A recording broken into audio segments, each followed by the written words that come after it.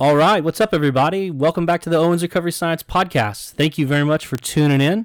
I want to kick this off by telling you just a few of the things that are going on. Biggest announcement probably for us was the monograph that we wrote dropped this week.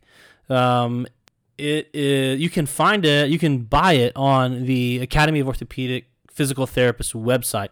Their web address is orthopt.org. Our monograph is part of an independent study course. So there are two other monographs within that independent study course. The title of this independent study course is Special Topics Optimizing Recovery. And within that, you've got our monograph, and then you have one on sleep, and you have one on nutrition. So nice little sampling there of some things that we as physical therapists can do to optimize people's recovery from injury and whatever else they're recovering from. Then want to say a big thank you to our hosts from this past weekend in San Diego and Long Island. Down in San Diego, we had Sean McCune and PRN Physical Therapy, and out in Long Island, we have John Ebinger, Keith Levinson of St. Charles Hospital, their sports medicine arm. And then, of course, thank you to everyone that came to those courses. We really appreciate you coming out and listening to us yammer on about BFR for like 8.5 hours or whatever it ends up being. Speaking of courses, we have a bunch more coming up. Please shoot over to our website and click the Get Certified tab. And if you've been thinking about it, just come on, let's do this. Let's get you trained up and practicing some BFR. This in 2 weeks we'll be on September 26th. We'll be in Dallas as well as Minneapolis. Both courses do have a bit of room. The Arkansas course, unfortunately, is sold. Well, I mean, fortunately, it's sold out. But unfortunately, if you were hoping to get in, it's sold out. And then at the beginning of October, on the 3rd, we're in Atlanta, Georgia, and New Orleans, Louisiana. Both courses do have some space. And then getting into the middle of the month, we're in Tucson, Arizona, Chicago, Illinois, Bozeman, Montana, and San Antonio, Texas. So you can find those dates and everything on the website. Lastly, if you have a topic that you would like us to cover or a question that you would like us to answer regarding BFR on our podcast, we would love to do that for you. Shoot it to us in a DM. Email it to us at info@owensrecoveryscience.com. And just put podcast question or podcast topic in the title. And if you are one of the lucky winners, if we actually use your question or your topic, we would love to send you a really sweet Owens Recovery Science Earn Your Deflate t-shirt. So please submit those, because that's one of many ways to get a free t-shirt from us. And I think that really kind of covers it. So we're going to kick this thing over to Jimmy McKay and let him really do a better intro than I could ever do. And then we'll talk about the paper. This is the Owens Recovery Science Podcast, hosted by physical therapist Johnny Owens. All right, welcome back to another Owens Recovery Science Podcast. Man, COVID and quarantine, it's allowing us to actually get these out much more regularly. So that's pretty nice. It was always hard to do podcasts when we were all flying in airplanes around the country. So we are back though to teaching courses. You heard in our intro from Kyle discussing some of the courses. Go to our website if you want to learn more about us, owensrecoveryscience.com. We have all of our podcasts on there, our blogs, and our BFR certification courses around the world now. And there's a lot of them are selling out because we have smaller numbers in them. So if it is sold out and it's in your region, we do have wait lists on a bunch of them. And if we do have people have to cancel for a lot more reasons nowadays, be sure and get on a wait list. Don't just give up on it. So anyways, what's up, fellas? Y'all ready to talk biomechanics today? Always. Yeah. So we talked about this. Kyle, you've been to the Center for Thing, right? You came down. Yeah. Yeah. Ben's been there. We have probably the biggest and best, at least we did at one time, I bet it still probably is, biomechanics lab in the world. And those frickin' biomechanics graphs, they just made my head spin. So Jason Wilkins, who ran our military performance lab and ran it, he'd be like, hey man, I emailed you all those biomechanics graphs. You want to look them over before we meet, going over this patient? I was like, don't even waste your time, dude. I'm going to open it up and I can barely tell what they mean. So we're not going to go deep into what everything means on the graph, but we do have today the first biomechanics paper that has looked at exercise with blood flow restriction, which is pretty cool. And we got some interesting kind of stuff out of it. So the title of the paper is Biomechanical Effects of BFR Training After ACL Reconstruction. It's in Medicine and Science and Sports and Exercise. Came out a couple months ago, I think, or maybe even sooner than that. Scott Telfer is a lead author. They're all out of the University of Washington. Albert Gee, the team surgeon up there, the orthopedic surgeon, is on this as well. They reached out to us early on, just kind of get some information about BFR. They use the Delphi units in this and kind of how you apply it. And they told me they were going to do a biomech study. So I from that point, after that initial conversations, I never talked to them again. So I was always interested to see like what were they actually studying, because they didn't have a randomized ACL trial going on with BFR. So I was trying to figure out what they were going to study. So this is actually trying to see, does it exercise with BFR? Is it safe or unsafe from a biomechanical standpoint, looking at kinetics and kinematics, and we'll go into what those terms mean for your clinical patient. Like, does the limb fatigue so fast that basically it becomes an unsafe exercise to do something functional? And so I guess let's go into kind of exactly what they did in this study. One of you guys, Zach or Ben, Kyle, y'all want to take on like the methods and what the study actually looked at? Yeah, so it was a randomized trial. They basically had 20 healthy individuals and then 20 with an ACL reconstruction. The ACL folks were between 12 to 15 weeks out, and I think they tended to bias more towards the 12-week mark with their sample. And from there, what they did was they had individuals come in and just do a step-up exercise, either with or without BFR. And that consisted of a set of 30, 3 sets of 15 with 30 seconds in between. They did do, both groups did the exercise on the same day with and without BFR. They started, everybody did the free flow or without BFR first, and then waited 5 minutes and then did the same step ups with BFR. The box was around like an 8-inch box. So from there, like you said, they collected kinetics and then kinematics. And then they also, what was really interesting is they looked at rate of perceived exertion as well, to see what was more difficult, which trial was more challenging. Load was the same. It was unloaded in each trial. Yes. So. And so 80% limb occlusion pressure. Basically, the healthies were to have a control. They use that baseline without BFR, first 75 reps to just kind of see what the kinetics and kinematics were regular, and then BFR applied in both groups, healthies and ACLs, and seeing does the kinetics and kinematics change. Okay, so then what's the difference in kinetics and kinematics? Now, a lot of people might not understand that. Yeah, so kinematics are just basically joint angles. It's the easiest way to think about it. And then your kinetics are the forces that can be either internal or external that go into the movement. So external forces would be your ground reaction force, and then the internal forces are the forces that the muscle exerts to counteract that ground reaction force. And I always got it screwed up. So Jason said kinematics has an M in it, you dummy. So that is, it's measuring motion, and that's it. So kinematics. That's a good way. Yeah. I like that. Still, if I didn't remember that, I would still get it screwed up. So kinematics is just looking at the changes in motion, but not the forces that are applied. And so from a, ninja style, if you can get both of those, that's really valuable information, because kinetics is going to tell you a lot about what's happening with the force, either from the ground or the force that's being applied, what these moments are around the knee, ankle, and hip, etc. So we got both of those in there. So let me go. I'll jump into the data then on this. So kinematic wise, and we've all seen people do this exercise in our labs or in the clinic with BFR on, and you see them doing their little step ups. I think it was out when I was at Kaiser in San Francisco. It was on a big box, and this poor girl, we had to have 2 people standing next to her so she could use their shoulders to try and get up on. I was like, yeah, it looks like it's a dumb exercise at this point. So I'm not saying it's a dumb exercise, but we see people doing step ups with BFR, step up, step down. And I, with my eyes without a biomechanics lab, can say, yeah, it looks like there's moment angles that are definitely changing around the hip, the knee, and the ankle. And they did find that.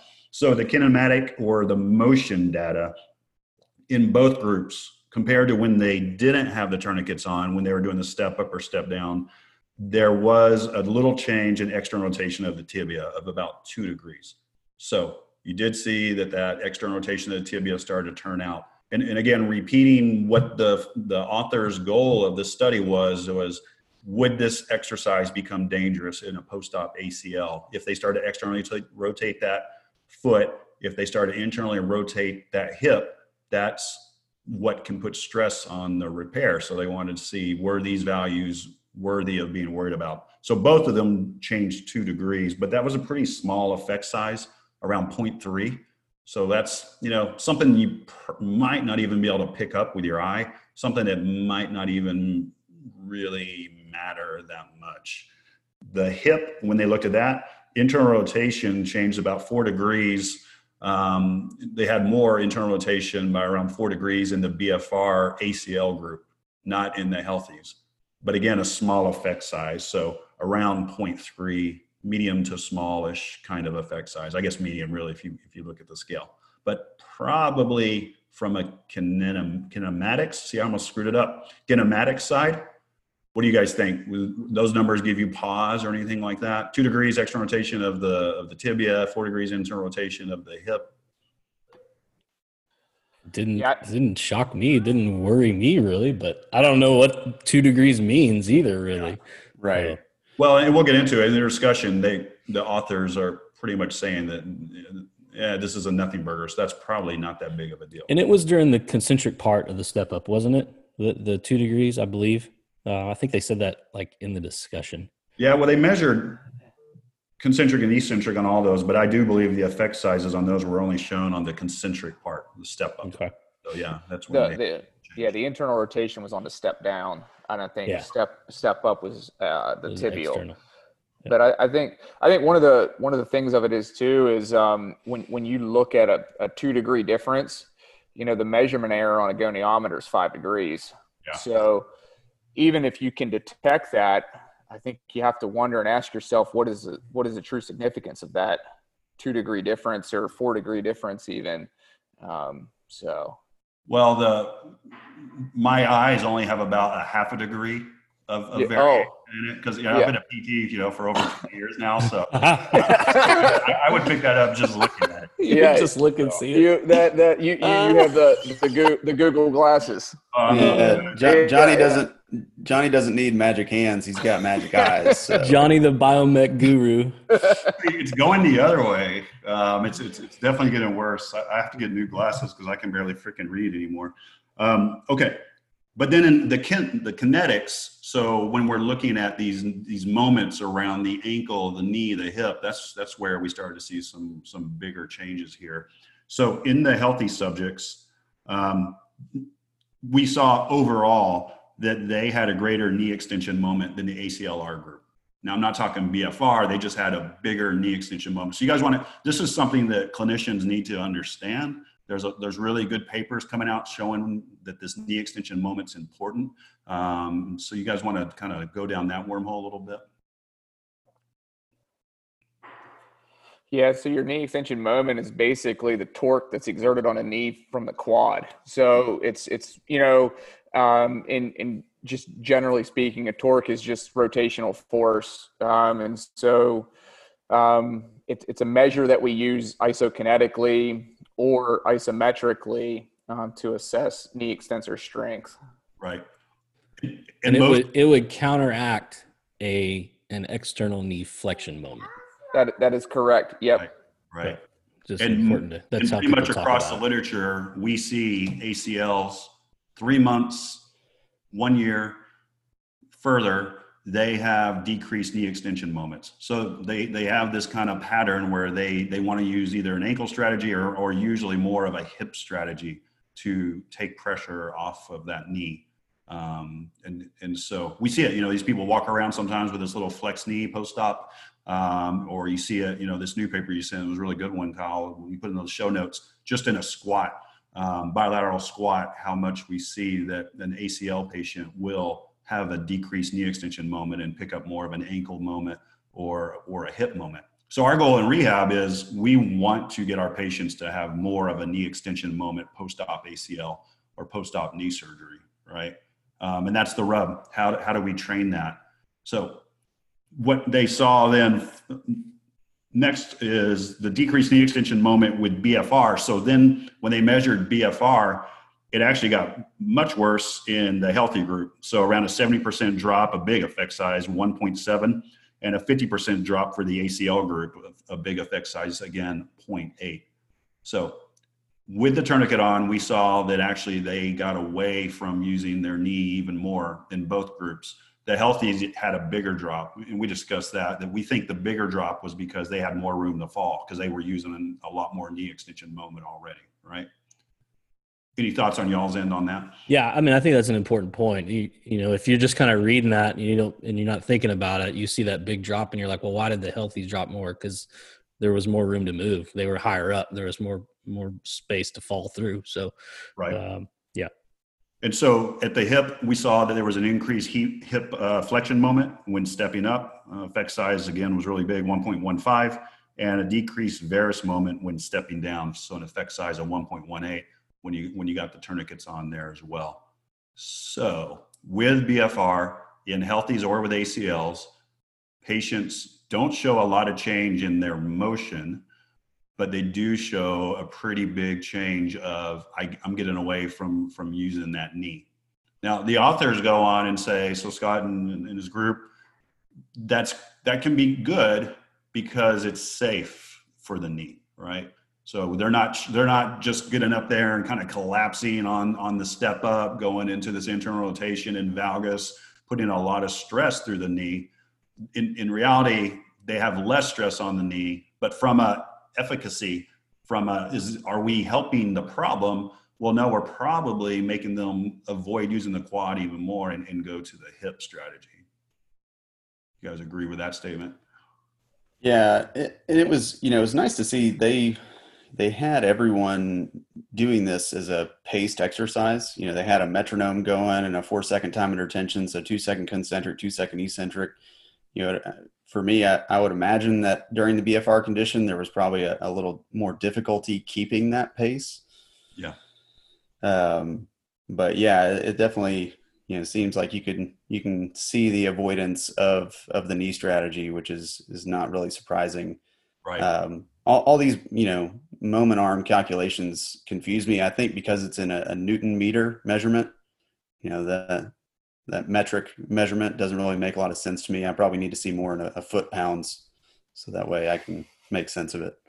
Well, it confused me because it was math. So there was already that started messing with me. And the graphs, for some reason, are blurry. Preprint, so that made it. I can barely read them on a good day, and then I'm trying to read a blurry one. But so I guess the main point here is, and this was a good study because it's telling us some information, but they had to start them at 3 months or further out post-op, just because, ethics, and we're getting these ACL people in post-op, and we're going to do this kind of biomech kind of pilot study. A big problem of why we have these knee extension moments, we think, is a lack of quad strength. Now there's a, probably an activation and a patterning and all this other sort of stuff, but it's the lack of quad strength. Like I said, you want to clean up a squat. If you give this person their quad back, it's amazing with my amazing eyes. And I can see like, wow, that squat looks really better. But we've seen it in our biomech lab, that these folks, just how much they would clear up if they got their strength back. So in a perfect world, in the right world, the way we do it, BFR would be started very quickly post-op ACL with controlled exercise, maybe even we're talking passive to slow down the catabolic pathway. Then you move into slow controlled exercise to keep the quad. And then by the point you're doing a step up type thing, we're hoping that you're not needing BFR. You've moved on to, I've graduated from this. I kept my quad, I'm good to go. And I can do this exercise with a more normal knee extension moment. You guys agree with that? Yep. Yeah. And so people are like, man, what's kind of tip of the spear? Like if we're looking at, these knee extension moments, because that's something you can't see. You need an external device like a biomech, like a force plate or something to tell you that information. So,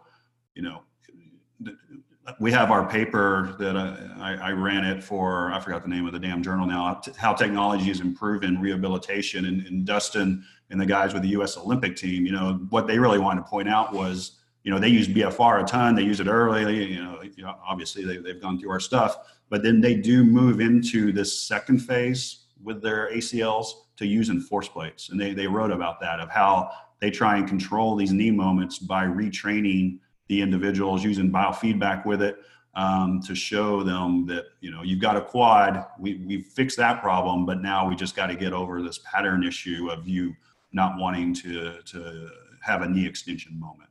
So that's, if you have access to force plate type technology, that would be kind of tip of the spear moving into second phase ACL rehab. You give them the quad, then you get them into correcting their pattern, then you start looking at more return to play, rather than like, cool, 3 months, let's do a jump test.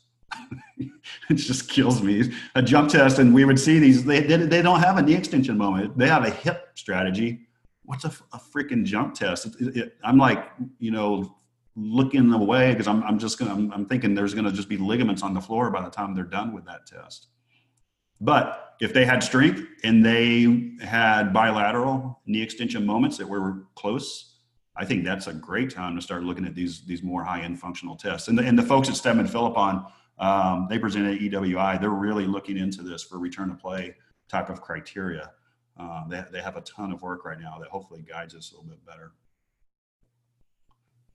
Yeah, I would say, Johnny, as far as like the hop test and that kind of thing, that's been pretty well documented recently, that people do adopt a hip strategy and they're able to pass the hop test. Yeah. But they're not passing the hop test the same way either side. That they're generating the force is different. Yeah, they're flexing at their hip. They're not going through the knee. They're leaning really far forward, and it's terrible. So yeah, to say they got within 80%, that I don't think that's helping us at all.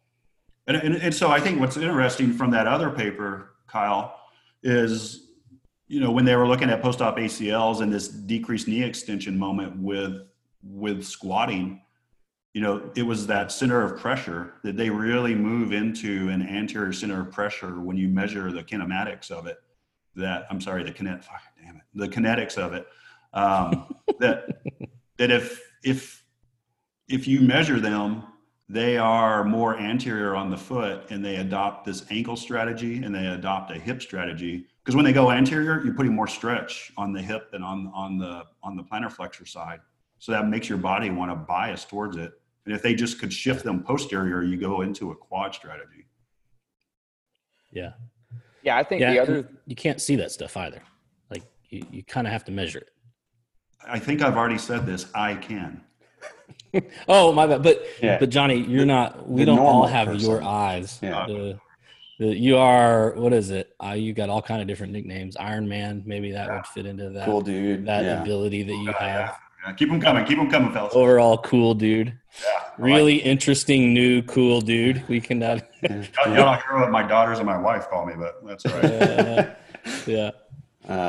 But one of the things, and not to go down the rabbit hole too far on a discussion that I know we all have internally of, this paper kind of showing that those closed chain functional exercises for quad strength may not be the most effective strategy, especially with something like BFR that is so fatiguing. Maybe a little bit more support for isolating that quad a little bit more, especially early on. Yeah. I think it's so puzzling how we choose exercises sometimes. So like, I think if you ask most anybody in the rehab world, how do you get the bicep stronger? They tell you, oh, bicep curl. Or how do you get the tricep stronger? Oh, I do like a tricep extension. They don't say, oh, I do seated rows or lat pulls or bench press. But if you ask someone in the rehab world, how do you get the quad stronger? Yeah. It's like, squat. It's functional. I'm like, when did quad strength become not functional? I know. And why would we strengthen the quad muscle differently than we strengthen any other muscle in the human body. And I think that the Sigward paper that you were referencing, Johnny, that's out of USC. Sue Sigward and Matt Chang have published, it looks like two. I don't know if this one is a preprint that we grabbed or if it's actually published right now. But those are really good papers just showing that people after ACL reconstruction avoid using the involved limb. You cannot see it. It's not something you can pick up with the naked eye. And they're able to correct it. Like the first paper they published showed if you actually gave them like some external feedback where they could see their distribution of weight bearing, they were able to correct it. So they actually had the capacity, but they were avoiding using that limb, which is very interesting and really kind of feeds to the force plate conversation of, you really might need to be able to physically show this person real time how they're doing this so that they can work at correcting it. Well, we did it. We had that capability. We had TV screens out with our force plates, and we even took it where we had force plates in the treadmills with TV screens, and we could change impact transients. Now, I don't know if we were able to say it was lasting. We were doing a bunch of stuff with that lady from Harvard. She was the barefoot running lady. I'm blanking on her name now. But, just that visual feedback was amazing how you could change that. So that's where, you get to it. It's the more credence to don't do the damn clown exercises. Like they're already shifting off their knee. Now you're like, well, I need to be functional and I'm going to do a squat or something and put a bunch of bands on them and throw a ball out and all this sort of stuff. And it's like, that's not cleaning it up. If anything, it's probably making it worse where they're going more anterior, getting more ankle strategy, more hip strategy. And your little Instagram video is a joke.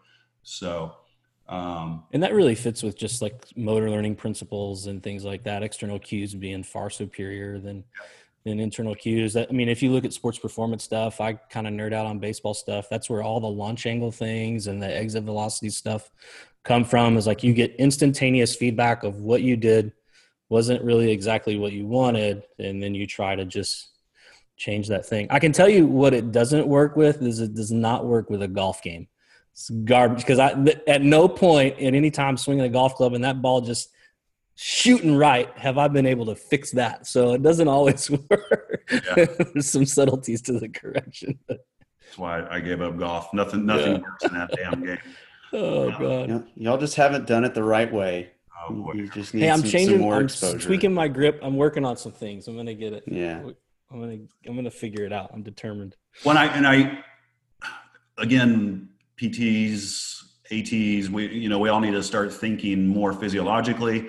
But then when people are like, well, just go to unilateral. Let's just do unilateral work. And I can tell you how many times we've had people and they're doing a step down. I'm sitting there looking at it and the patient, it's all flexing the flexion pattern. Yep. Yeah. Flexion. And you're not being functional still.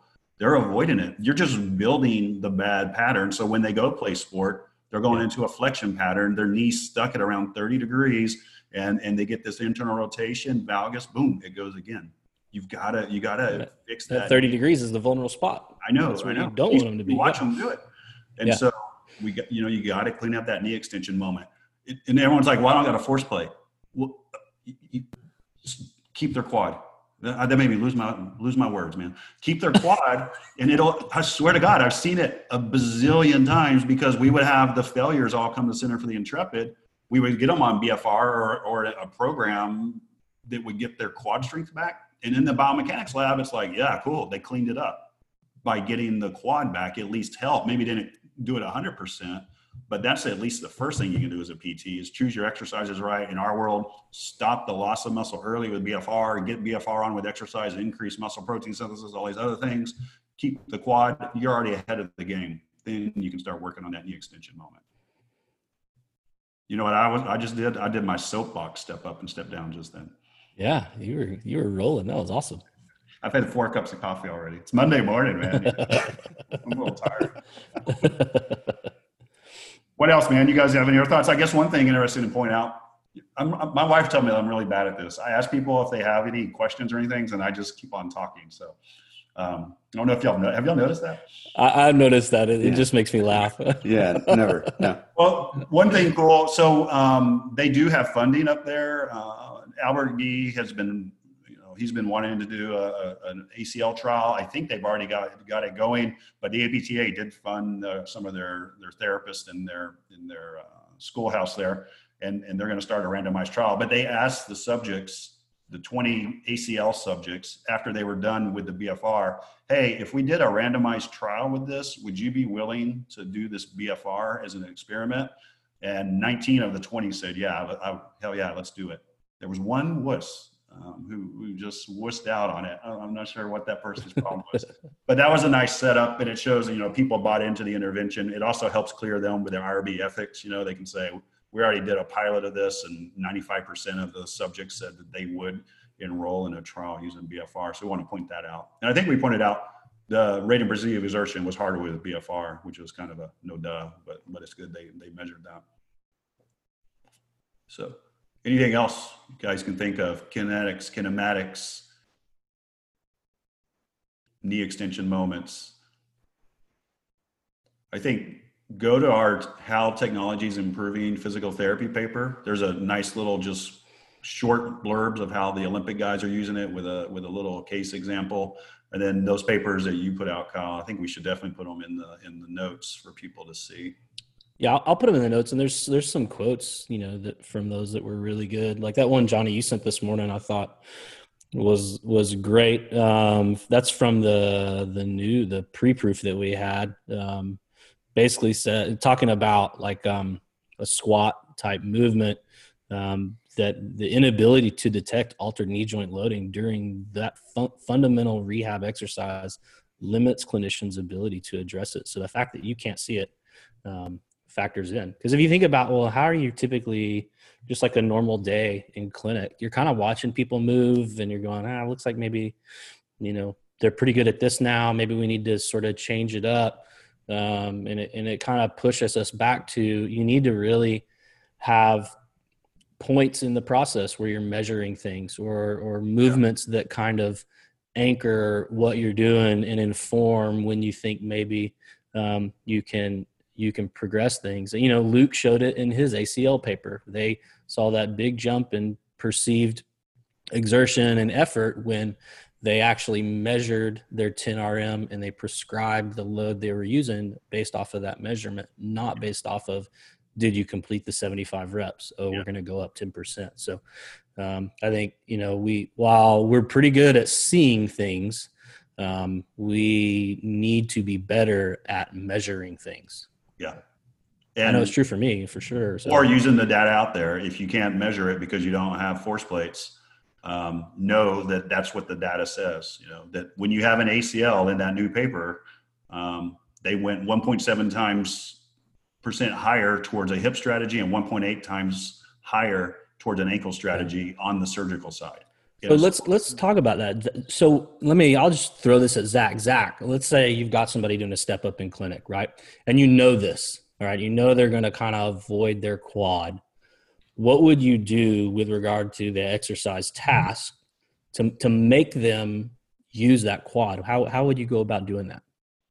Yeah, so you can cue them either verbally or tactilely, or one of the things that I'll see is if you try that and it doesn't work and they just can't get it, then I regress it to a leg press. That way I can modify the weight even more. And then really kind of reduce the constraints of the movement and make it, it's a similar closed chain movement, but just reduce the constraints even more than what they're doing. You can also, because with that approach, you can adjust the seat position, increase knee flexion so they go deeper into the movement. Things like that is typically been my approach. But also, like you said, measuring. So if you measure and their quad strength is good, then, you've got probably more of a cueing situation and trying to retrain them to get into that, posterior position on the foot where they're using more quad and getting into a deeper hip flexion. But if you measure them and they're weak in their quad, then don't fucking waste. I'm sorry, Kyle. Don't freaking waste your time with it. Fix that, and then we're figuring out that functional pattern. I think one of the other thing too to go with that is I always look at what is my goal with the treatment? If my goal with the treatment is to increase strength, then like what am I trying to increase strength with? If it's the quad specifically, I'll bias that exercise and I'll put that exercise first, and then move to the compound movement second. It's a little bit different of a mentality compared to like what strength and conditioning and powerlifters would do, things like that. But if we know coming off of an injury that we have one muscle group that is weak or most involved, I want to bias that muscle group and strengthen it when it's the freshest versus pre-fatiguing it with a compound movement and then not being able to maximize the strengthening aspect when I can bias that muscle group. Something we use a lot, like when you could obviously see it, or the Biomech Lab sent us any information, that these guys really have a hip strategy. They're not using any knee extension moment. You remember, Ben, we had that big star pattern on the ground. It was basically from a star excursion balance. Yeah. And so we would just have them use sliders, and they would slide lateral and slide posterior, and we would have a little cone set up, and they would try and just push a little further while we're making sure that they kind of step back into the hip and get in that long stretch on the quad, hopefully getting the brain to kind of bias it. So I like that when it seemed to help really clean that pattern up. And when they got good at it, then we would stop sliding and they would start stepping into it. And then they could move into unilateral. So I kind of love that progression. Yeah. Yeah. I would play with the task a lot. Some things to try to force people to flex that knee. I'd stick a foam roller just at the end of their toe.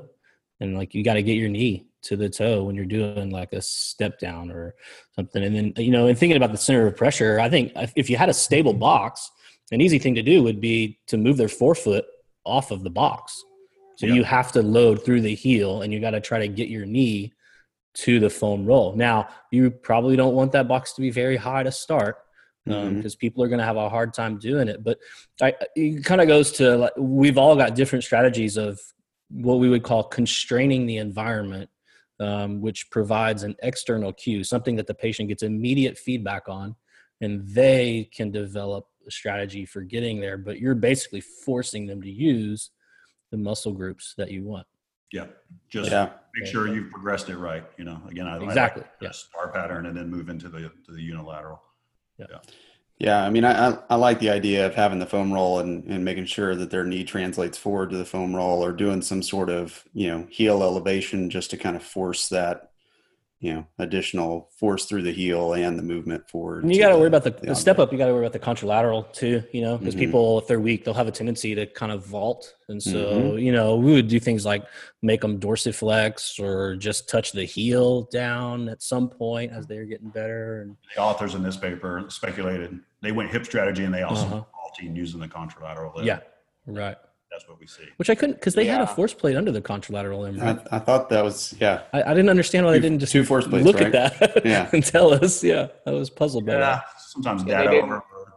They didn't put in they had reflective markers down to the foot as well, but they didn't really kind of, speculate on the use of an ankle strategy too much either. Yeah, that was odd. But I have maybe a tendency. They're going to do. Yeah, I just have a hunch. that's like the most common cheats that people do is they, get a little bit of knee flexion and push off with the plantar flexors, or push off with the opposite side.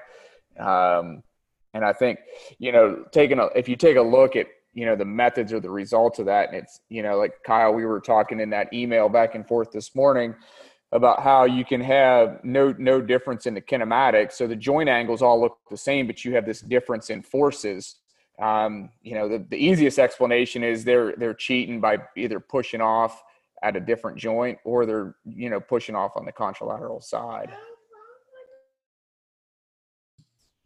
Cool. Yeah, that still puzzles me. I know you said there's ways to figure that out, but I'm like, I just don't know how the kinematics can be the same, but the kinetics are different, but massively different. Yeah, right. So that's like the Sigward paper from in the JOSPT from 2 years ago in 2018. What they did was they found it was roughly 62% of the variance, I want to say, was explained by contralateral, the contralateral side, and then Yeah. Looking at the internal or the moments on that leg, roughly 23% of that was explained by a hip strategy. So all in all equals 85% of the variance. Now that does leave, 15% to be explained by other variables, but the majority of it is coming from the forces.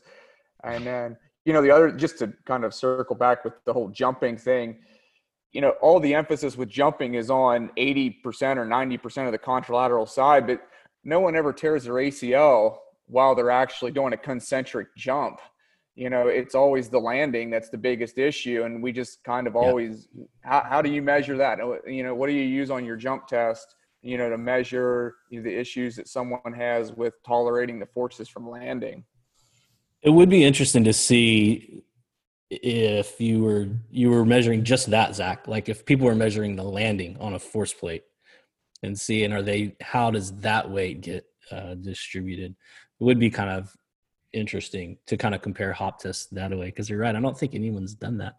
It's a research idea for somebody out there. When you watch it, the ground reaction looks really high. It's way different. Yeah. Land with a stiff ass knee, and so I'm imagining the ground reaction forces would just spike up. Yeah. I will say too, we'll probably get some interesting data because Chris Fry and Brian Noren's ACL trial that's ongoing right now, they're going to have biomechanical data. So they're doing BFR in the early phases, post-op ACL, and then they're going to be measuring these knee moments after you've done the intervention. So whenever that study gets done, hopefully we'll have that data. And I don't know, we haven't talked to the University of Washington people in a while, Kyle, but I don't know if they're going to have some biomech data in that as well once they start the trial. Yeah, I don't remember. Yeah. But I don't know. I think Telfer, he runs that lab up there, it sounds like. So I'm sure if he's involved, they're going to want to get some of this. Get something. Cool. All right. Well, good stuff. Any closing thoughts?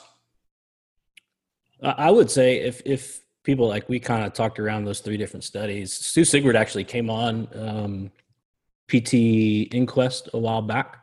I can put that link in the show notes if people want to hear more about that study, because it was an interesting study. And I don't think she's doing ACL study day this year, but she did it last year and kind of talked around that. So pretty cool work coming out of USC. So should kind of shout them out.